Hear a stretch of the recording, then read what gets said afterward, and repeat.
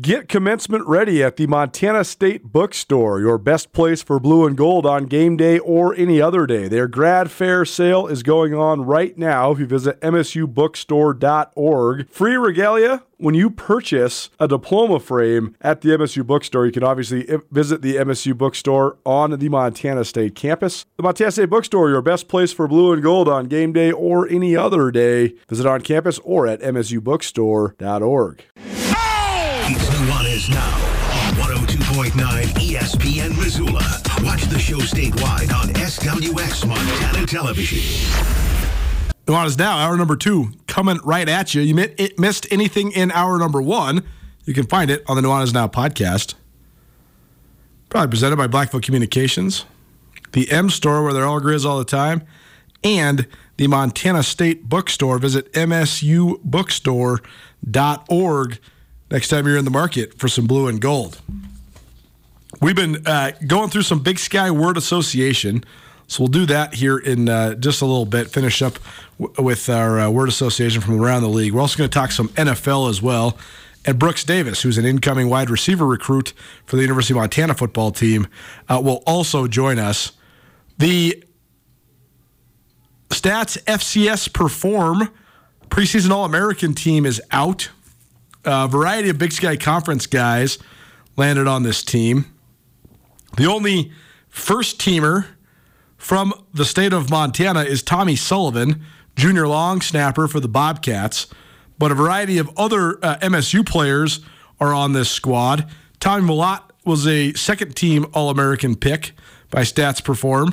Rush Reimer on the offensive line for the Cats. Sebastian Valdez on the defensive line for MSU. Those three are all second-team guys. Then you got Marquis Johnson as a kick returner and Taco Dowler as a punt returner on the third team as special teams players. For the Griz, you got Junior Bergen as a second-team All-American preseason as a punt returner, and then Alex Gubner, who's a third-team All-American preseason on the defensive line. A couple other Big Sky guys on the first team.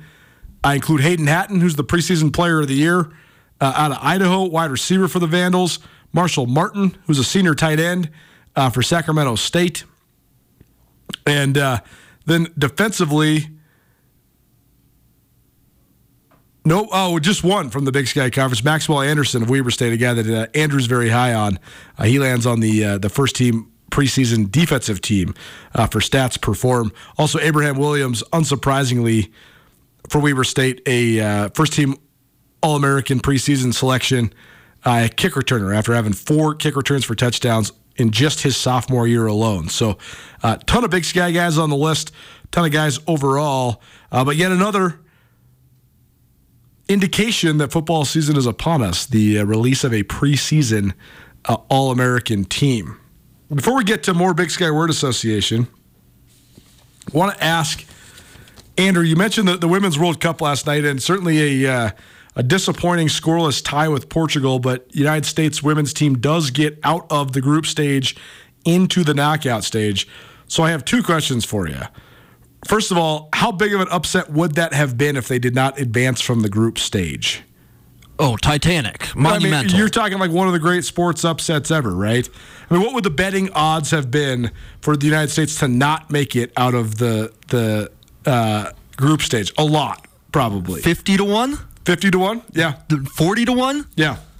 I believe it, for sure. I mean, they're the 2-time defending champions, so.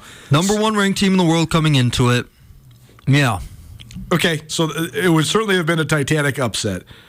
Second question.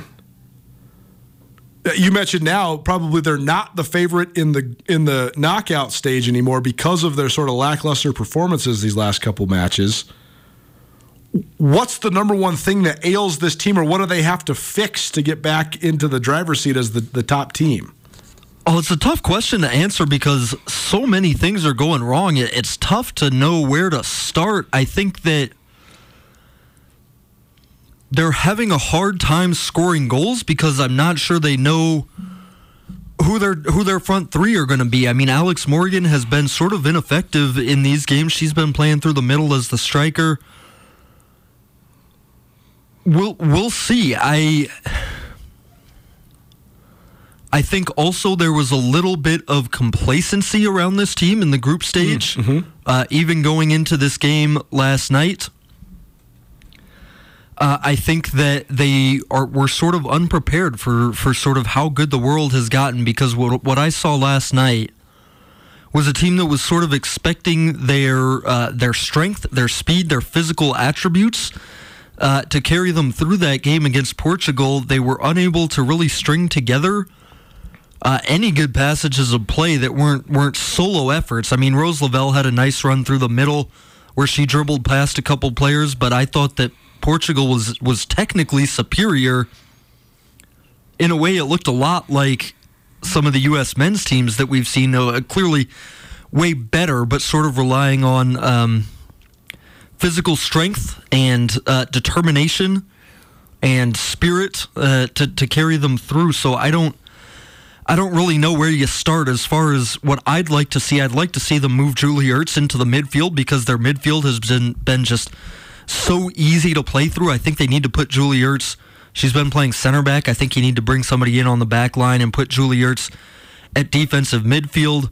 We'll see what other changes they make go into the knockout rounds, but certainly a team that could still go in and win it all. They have the talent to, but I think this has knocked them down a tier or two. 5 days now until the next match, Sunday. Is that right? Sunday? So, and they don't know their opponent yet, is that correct? It's likely to be Sweden. Okay. So we'll keep you apprised of what's going on at the Women's World Cup, particularly when it comes to the United States women's national team. Golf has had such a huge resurgence, and it's certainly picked up a ton of momentum around western Montana. If you haven't noticed, the courses are packed.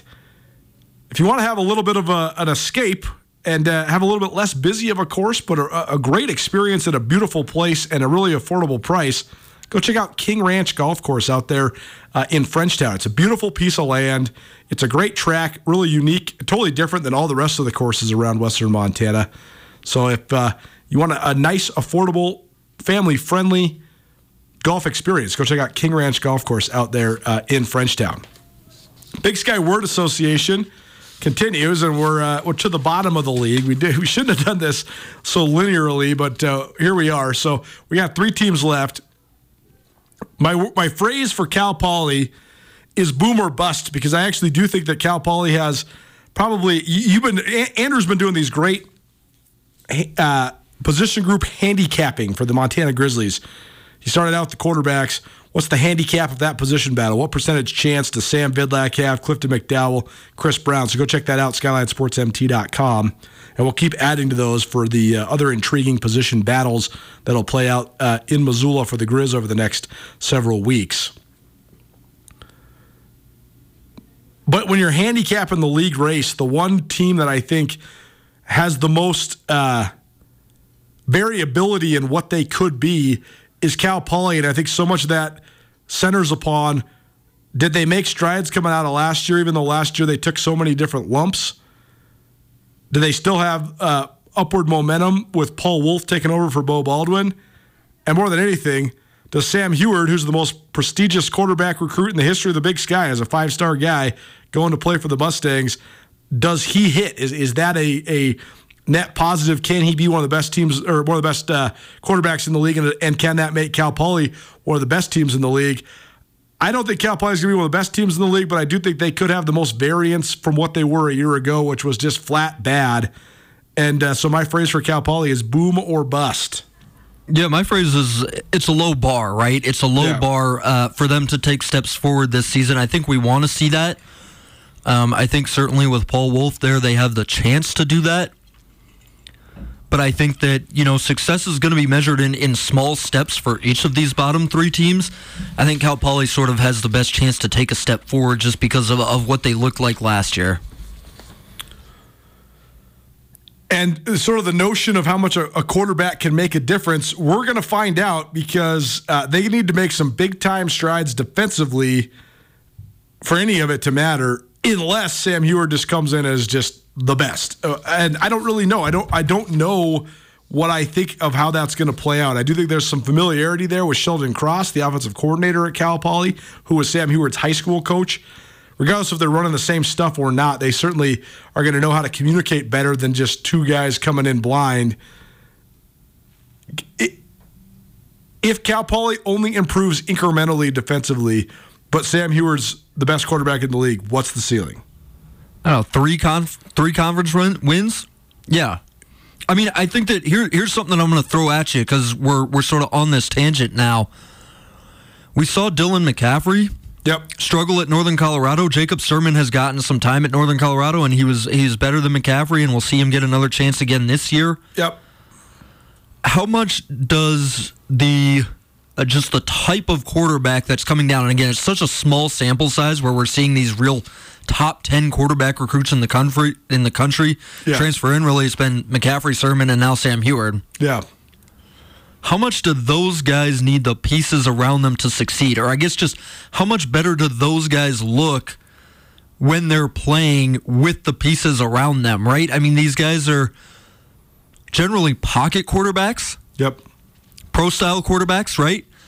How much does a guy like that look worse than his level when he's playing without anything around him? Well, I think that the McCaffrey situation is a totally unique situation because I think that all the circumstances around that were just disastrous. I mean, now that the dust has settled there in Greeley, it's very clear that Ed McCaffrey thought that taking over at Northern Colorado was going to be easy. I think he completely and utterly underestimated the league. I think he thought he could bring in a whole bunch of transfers and just take the league by storm. And, not really, it just seemed like there was a fundamental disrespect for the conference by that last regime. But then I also think that you got your dad as the head coach, you got your brother as the offensive coordinator, and then you're the quarterback.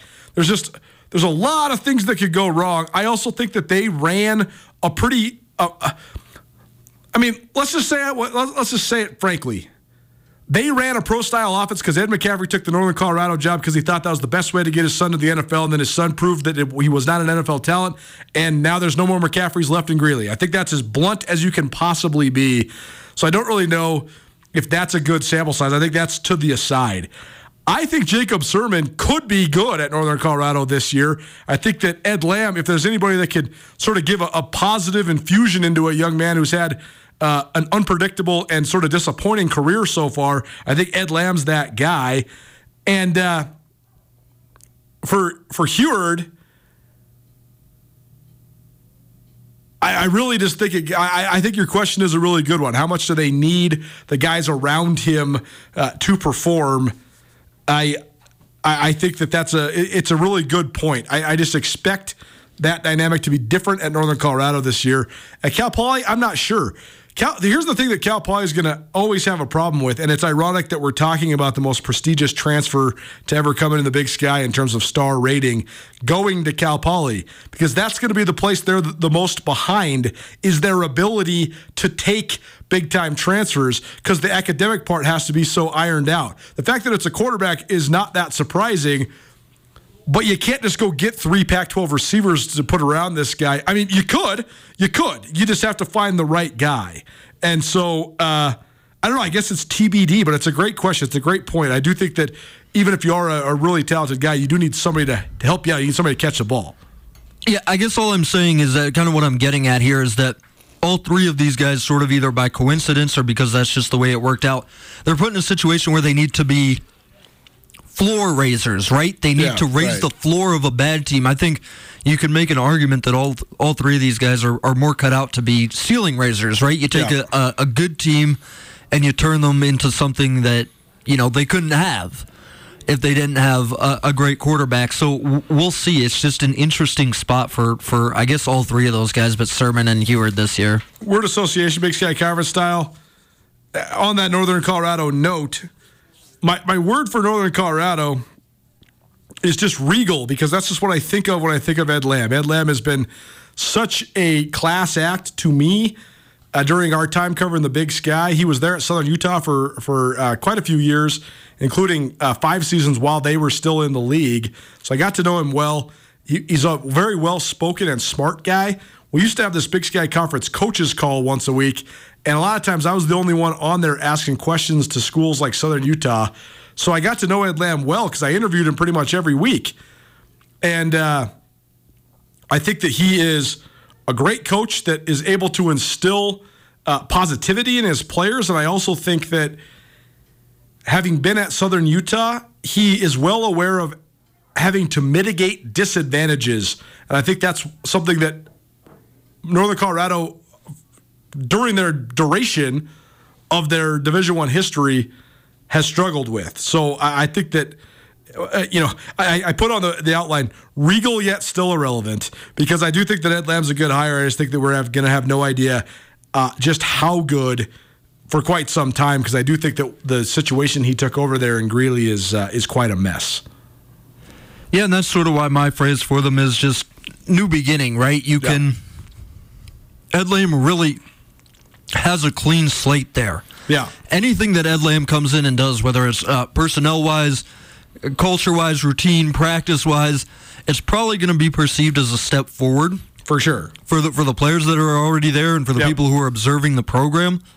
So it really is a unique opportunity to take a completely new and clean slate for a new head coach. And it'll be interesting to see now what that program looks like. Because I don't think they'll have any problem jettisoning anything that stayed with the McCaffreys, right? I think that's right. Yeah. I mean, like when Chris Ball takes over at Northern Arizona, okay, you got new guys coming in. You got guys that are sort of, okay, wait and see, but we'll give this new guy a chance. And then you have guys that loved Jerome Sowers who just immediately left the program.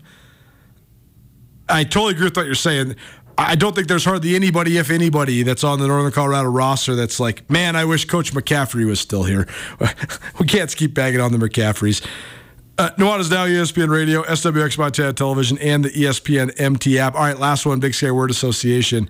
Idaho State, I just have hapless. And it's crazy because Idaho State has sort of been stuck toward the bottom for 15 years in the Big Sky. Yet they've had moments when they were way more competitive than people give them credit for. And now they're to the point where they are so far away from where they were Rob Fennessy's last year or where they were in Mike Kramer's second to last year. They're so far away from that. And so I think it's going to be a really, really tough rebuild for Cody Hawkins. Yeah, my word would be the new turf, Just go enjoy the new turf, the new seats, the redone renovations at Holt Arena, because it's going to be a long rebuild, right, for Idaho State, I think, coming with what their roster looks like right now. Yeah. And where they are in the conference. But hey, I mean, that's a step forward. For sure. Getting Holt Arena redone is a step forward. We talk about all these intangible things like fathers and sons coaching each other and all these other different things.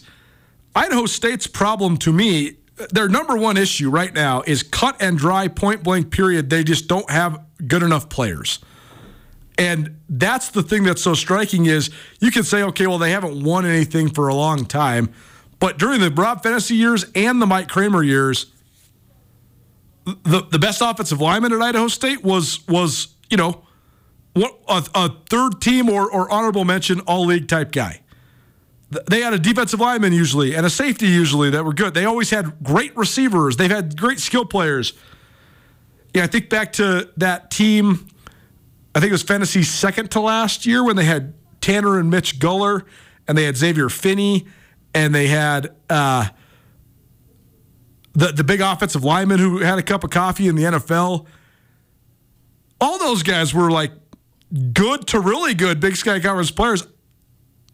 There's not even like a token, that guy deserves to be, Idaho State's one representative on the All Big Sky team. I didn't even consider voting for a single player on their roster for the preseason All-League team.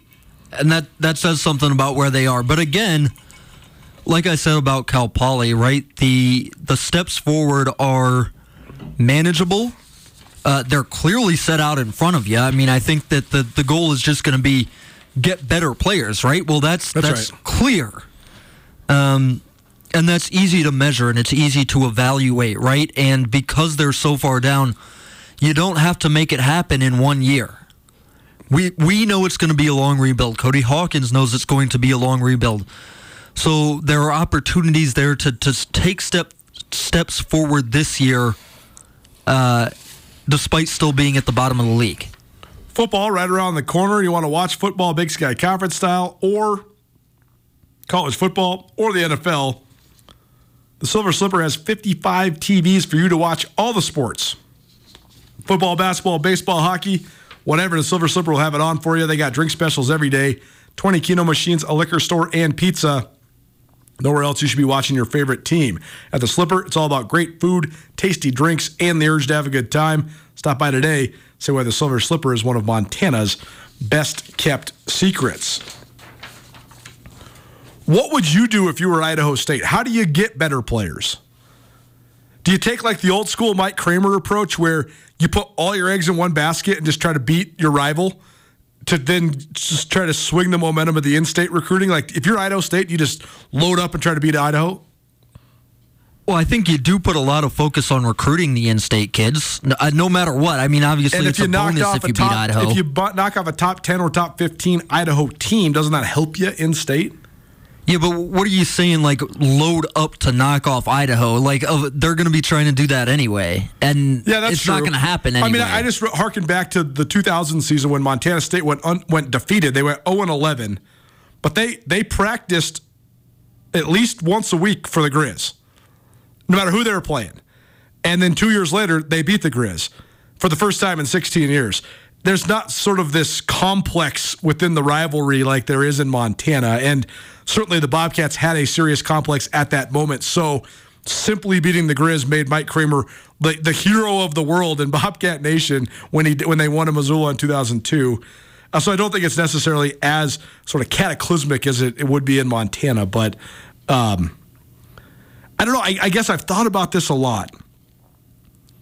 Because there's advantages and disadvantages in every football program in the Big Sky Conference. I don't know what the advantages are at Idaho State and how you take advantage of them. Yeah. It's tough. I mean, they've had success more recently than somebody like Northern Colorado. I mean, they beat Idaho in the spring season. They did? And they beat them not the year before that, but the 2 years before that as well. I mean, that rivalry has actually been relatively even since they started playing it again, although it's not likely to be this year. Yep. They've got... Because they've tried multiple iterations of the run the hurry-up spread. Yeah. Because they play indoors. Yeah. 2014 is their best season of the last 10 years. And that team narrowly missed the playoffs because they had to play in Bozeman in November, and the Cats just ran it down their throats. And even though Justin Arias and that team scored some points, that game cost them a playoff berth, and you just have to wonder how much of it was because of the style they play. I just really don't know how you do it. You can embrace that and succeed in the Big Sky, though. You can. I mean, that's been, like you said, when they've had the most success, you just have to pick an identity. No, that's for sure. I just think it's easier to get sort of chip on your shoulder, swaggy type skill players from the metropolitan areas of your Eastern Washington because of what your brand is, where you're located at, what the amenities are. It's way easier to get Kendrick Bourne to go to Eastern Washington than it is to get him to go to Pocatello. And there's just sort of like this contrast, right? I think that the best version of Idaho State would be to embrace where they're at and who they are. A working class town. I mean, Pocatello is like the Butte of Idaho, right? No doubt. They should just have a Butte type team. Like, run it down your throat. I would try to get all the kids in Idaho I possibly could, but I don't know how you get cool enough, quote unquote, to do that when you got Boise State and Idaho around. Yeah, but the best kids coming out of Idaho are skill players. Kenyon Sadiq, who's coming, Gatlin Bear, are two 4-star nationally recruited wide receivers. Colston Loveland, who's at Michigan as a tight end right now, pass-catching tight end. Javante King is the biggest recruit out of that Pocatello area, from out of Blackfoot. Yep. He's going to the Cats to play wide receiver. Yep. Luke So I guess Flowers, there's the a great Rigby kid. There's a great example is the kid that's going to the Cats. You just can't let the Cats come into Blackfoot, No, you Idaho, have to right get down the road. You got to go get them. You have to get them. And that's the thing. You have to hit a baseline of competence, so at least the kids are saying, right, they're not just missing you out of hand. It's a no-brainer right now for Javonte King to go to the defending Big Sky Conference champions who won 12 games last year rather than the one-win Bengals. But if ISU is just coach. okay, you just have to be okay to have a chance with those kids. Totally. Absolutely. Nuanez Now, ESPN Radio, SWX Montana Television, and the ESPN MT app. That thus ends our word association, but we'll have plenty of fun games around, surrounding Big Sky Conference football as the weeks and months of football season progress. Guess what? We're going to keep talking football. Brooks Davis, a 3-star recruit out of California who recently committed as a wide receiver to the Montana Grizzlies, will join us next. Keep it right here. Nuanez Now, ESPN Radio.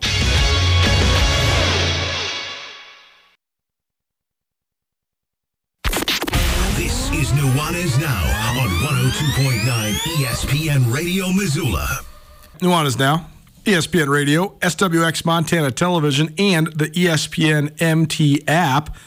Our recruiting coverage continues. Fall camp right around the corner for the Montana Grizzlies. They officially open up on Friday, although they don't take the Dornblazer Field practice field until Monday. They have a 3-day install, Friday, Saturday, and Sunday, and then they'll be out on the field 2:30 on Monday. So I teased earlier this week that I was going to go check out the Griz for the first time this year.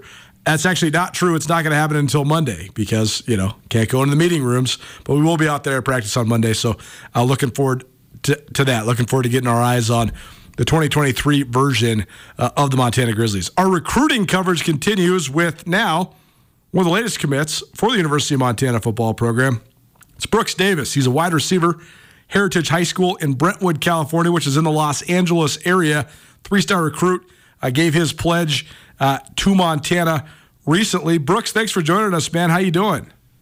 Thank you so much for having me. I'm doing great. First of all, just give people just an update on sort of this upcoming couple weeks for you. When does your high school program dive into fall camp? But what do you think? How's the summer gone? What do you think of diving into your senior year? The summer has been great. We've been working for a couple months now. We just got into pads, and the season will start in a couple weeks, and I'm really excited. I think we're ready to go. So tell me about your high school, Heritage High School there in Brentwood. Brentwood, just in the Los Angeles area, right? So give us the breakdown of just Heritage in general. We're a hard-working school. We compared to the other schools, like some of the kids at our high school who don't really see us as the greatest, but we've been working hard. We came off a 6-4 season last year with running back, with Devin Rivers. He was really highly recruited. He's going to Fresno, but we've been working hard, and we're ready for the season. Tell us about Montana then. How did the Griz first land on your radar? How did the recruiting play out? So I was at a camp in San Diego, and that's where I first met Coach Houghton, and he saw me play, and he said he started talking to me, and he was saying that they really need me, and it just all started from there. Well, the Griz certainly have great ties there in the San Diego area. Bobby Houck was at San Diego State for 3 years. Justin Green, the recruiting coordinator, also a San Diego native who's recruited down there in Southern California quite a bit as well. Have you got a chance to come to Missoula yet? Yeah, I just actually went there last week. It was great. It was a great experience. I checked out the campus. He gave me a little tour, and that's when I ultimately committed. So how much just being in Missoula helped you want to commit? Oh, a lot, because I didn't really know what to expect, but when I first came down there, I was pleasantly surprised. I saw the campus, and I just knew this was a place where I need to go. Brooks Davis joining us here on Nuanez Now. He is a 3-star recruit, wide receiver out of the Los Angeles area. Gave his commitment to the Montana Grizzlies for the class of 2024 just a couple days ago, just on July 29th. Yep. What else do you like about the Montana program? And what sort of things did they tell you just about the atmosphere in Missoula and the tradition of Griz football? Oh, yeah. Yeah, he told me a lot. they're really big about the football and the atmosphere. I heard there's about 25,000 to 27,000 fans, and that's insane. And how supportive the fans are, how packed the games are. And I love how like the brotherhood of Missoula and Montana is, and it was just a great experience. And I love how they want to win, because ultimately I want to go to somewhere where I'm going to win, and they do it. They do it a lot there. No doubt about it. Brooks Davis joining us here on Nuanez Now. What did you think Montana was going to be like before you came here? I honestly had no idea. Some of my parents' friends told me, there's a lot of fishing, hunting, stuff like that, but it was really nice seeing all the mountains, big trees. It was nothing like I've seen before. And Missoula has got a lot going on. I mean, I think that people think small town Montana, pretty sleepy towns, and that's certainly true around a lot of Montana, but Missoula certainly has a metropolitan feel now. Nowhere close to L.A., obviously, but there's stuff going on here, though, right? Yeah, definitely. There's great places to eat. It's really cozy, really nice people. It was very pleasant. What'd you think of campus? Oh, it was really nice. We took a tour. It's really big. It took me around the whole 9 yards. It was really nice. Brooks Davis joining us here on Nuanez Now. He's a Heritage High School senior-to-be, wide receiver out of the Los Angeles area, 5'11", 170 pounds, three-star recruit coming to the Montana Grizzlies. Gave his commitment last Friday to Montana football. So he'll be one of the first commitments for the class of 2024. How about just what made Montana stand out? Because you have some other offers, and I know you're getting recruited by quite a few schools. So what was sort of the deciding factor, and why now? I mean, what was the deciding factor to picking the Griz, and also the timing of this decision? Montana, compared to everyone else, the main thing was I love how they love to throw the ball, because that's personally what they need me for as a wide receiver. I love catching the ball and doing what I do. And they just broke down the play style and how they play, and I knew it fit me perfectly. And with Coach Erickson, I mean, I love him. He's like pretty much a friend to me. He was really welcoming. He introduced me to most of the players, some of the other Waffle House wide receivers, and I just knew it. The Waffle House. Gotta love it. Anytime any of the Griz wide receivers are doing interviews, the other ones are always yelling Waffle House. I don't even know what the joke is, but it seems like an inside one, and it seems like a good one. Yeah, it definitely is. Gotta love it. 18 catches, 428 yards, 5 touchdowns last year during your junior year. How would you sort of describe yourself as a wide receiver? Are you more comfortable on the inside, the outside? Stylistically, what do you like? I mostly, last year I was on the outside. I was making the long ball, like the deep plays, post, fade, stuff like that. And I'm starting now to work inside, so I'm trying to expand my game. But they used me pretty much for like the big plays last year. Well, very cool. Take us through your summer then. Have you gotten any camps, or what's it been like to sort of preparing? Yeah, I went to multiple camps, probably around 5 or 6, and I was working with my 7-on-7 team to help me develop as a player, work on my craft, and because I've only been playing for about 1 year, so oh wow, my 7-on-7 team and high school really helped me develop and become a better player, best player I can be. Well, what got you into football then? Because sort of late to the game, but that's pretty cool that you've developed so fast. Yeah, it was my coach, because I've been playing baseball all throughout my life, and the football coach, he would pull me out of class like 2 to 3 times a day, pretty much recruiting me and saying they need me on the team. And after about a while, I just said, you know what, I might as well try it out. And then ever since I started, I love it. So, well, that's pretty cool to pick up football and then get a Division I opportunity. So, I mean, what was the most challenging part of that? I mean, how did you sort of overcome some of the stuff early on and get to this point so quickly? Probably adjust to the competition. I kind of got through some really good guys, but I'm really competitive myself, and it just kind of motivated me and drive me to become the best football player I can be. And picking up from the attributes I get from baseball, tracking the ball, and like compared to basketball, putting moves on guys, I kind of just fell right into it. probably seemed like it happened pretty fast for you. So, I mean, did you think when you first started playing football that was going to be your college future?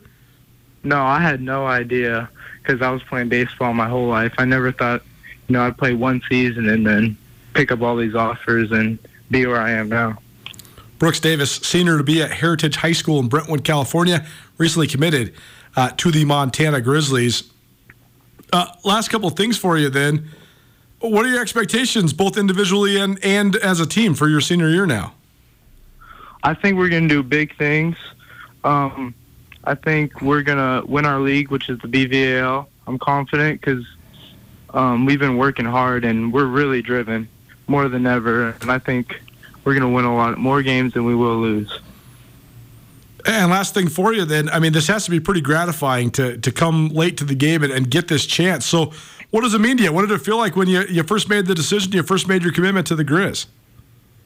It was huge. It kind of blew up because the huge fan base in Montana. I was getting a lot of support, a lot of fans, a lot of coaches. Even some of the team texted me and congratulated me. So it's just really welcome, good support, and it was great. Well, awesome. Congratulations to you. Best of luck with your senior year. We'll certainly be in touch throughout and probably have you back on one more time before you sign. But we appreciate you being here, man. Thanks for making the time. Sounds good. Thank you for having me. There you go, Brooks Davis, Heritage High School, Brentwood, California, 3-star recruit for the Montana Griz football team for the class of 2024. It's Nuanez Now, ESPN Radio, SWX Montana Television, and the ESPN MT app. NFL coming at you. Keep it right here. 102.9 ESPN Missoula.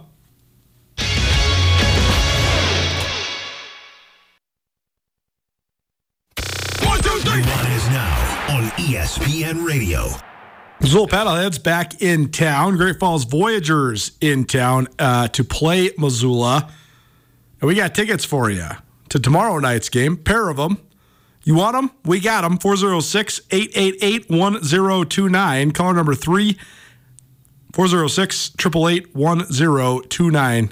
Call us right now. You want a pair of tickets to Wednesday night's Missoula Paddleheads game. You're listening to Nuanez Now on ESPN Radio, SWX Montana Television, and the ESPN MT app.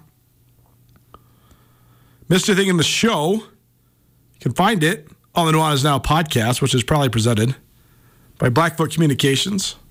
Visit goblackfoot.com to see how Blackfoot can help you and your small business. The M Store, where they're all Griz all the time, and the Montana State Bookstore. Visit msubookstore.org. The NFL, how about this? Begins in 2 days. Who would have ever thunk? The New York Jets and the Cleveland Browns will play Thursday night, 6 p.m. on NBC, and the preseason will be upon us. So a ton of storylines going on in the NFL, but the most sort of omnipresent and widespread storyline in the league right now is the, devaluation, I guess, of running backs. This has been an ongoing trend, but right now there's several guys in the league led by Saquon Barkley and Jonathan Taylor that are certainly among the best players in the NFL, some of the best skill guys in the NFL, and really, really prolific running backs. But NFL teams have sort of cumulatively come together to make the decision that if a guy produces but then becomes too expensive, you can replace that exact production by committee. Or that maybe that production just isn't that valuable when it comes to winning. Taylor's an also very unique situation because Jonathan Taylor, when healthy, has certainly been one of the best backs in the league. He led the NFL in rushing yards by more than 500 yards 2 years ago in his last fully healthy season. He was in and out last year. But he's, when healthy, definitely one of the best guys in the NFL. His situation, though, Taylor, by the way, rushed for almost 1,200 yards and 11 touchdowns as a rookie, then a league best, 1,811 yards and 18 scores in 2021. And then last year played in 11 games, 192 carries, 861 yards, and 4 touchdowns. The things that make the Taylor situation interesting, though, are, one, he had a ton of tread on the tires before he got to the NFL. He was an unbelievably prolific running back at Wisconsin, rushed for 1,977 yards on 300 carries his freshman year, 2,194 yards on 307 carries his sophomore year, 320 carries for 2,003 yards, and 21 touchdowns as a junior before going pro. So you total it all up, that's 926 carries for 6,174 yards in college alone, and then another 756 carries for nearly 4,000 yards in the NFL. So that means since 2017, Jonathan Taylor has carried the ball almost 1,600 times for almost 10,000 yards. Now, granted, more than half those carries are in college, but the Big Ten, that's no, it's no walk in the park. So he certainly has a ton of tread on his tires. That's one part of this, as Jonathan Taylor's holding out right now. That's sort of the news hook here, is he's holding out with the Colts. He's requested a trade. They're shopping him around. The other part, though, is, ironically, even though Taylor has had 4 300-carry seasons in the last 6 of his football career, he's in Indianapolis, and they are working in one of the rawest but highest ceiling and compelling prospects the NFL's seen in a little while. Anthony Richardson only started 13 games in his entire career at Florida.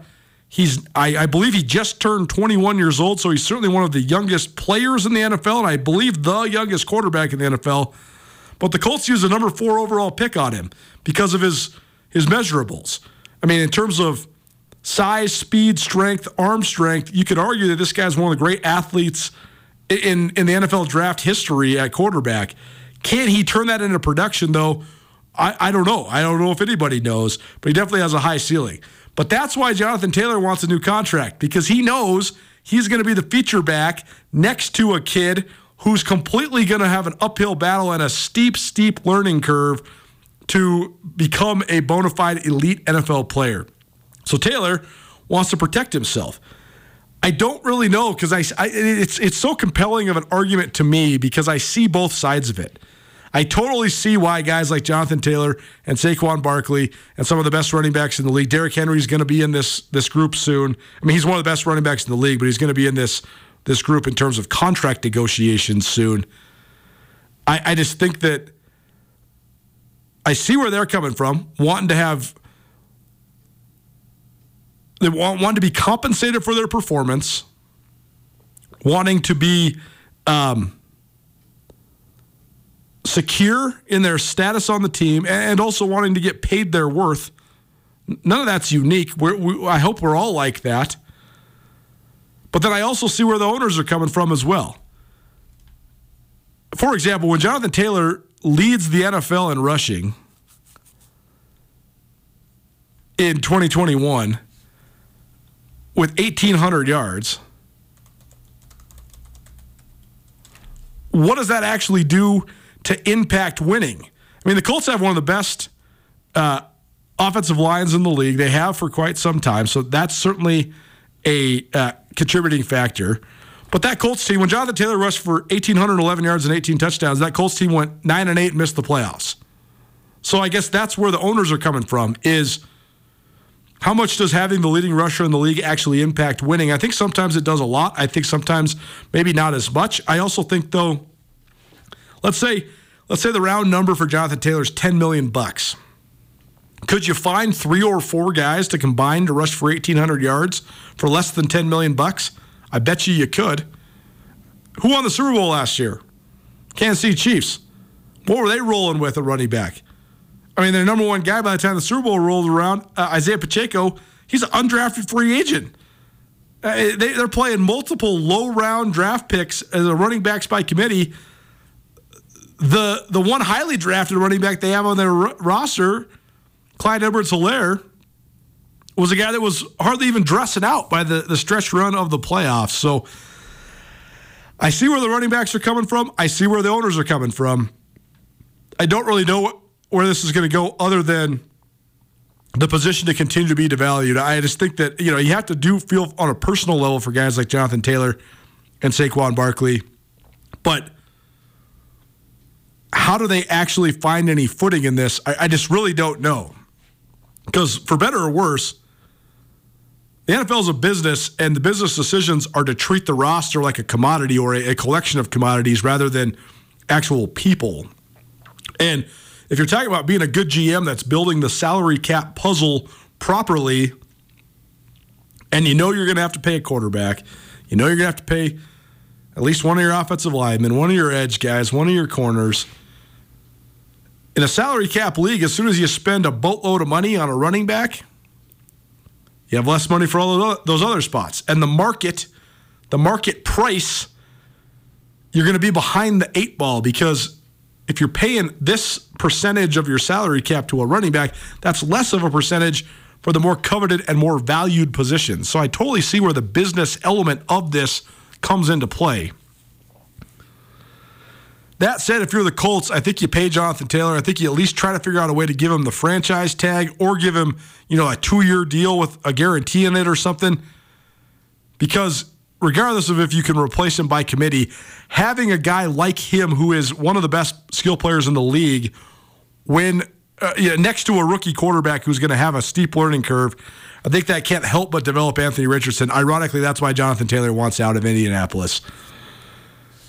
Remote tomorrow, coming to you live from Bozeman, Montana. We'll have Tommy Millott on the show. We'll have Ty Gregorak on the show. We'll also talk some Griz and Big Sky Conference and NFL and everything in between. We'll see you tomorrow. Thanks so much for listening. Nuanez Now, ESPN Radio.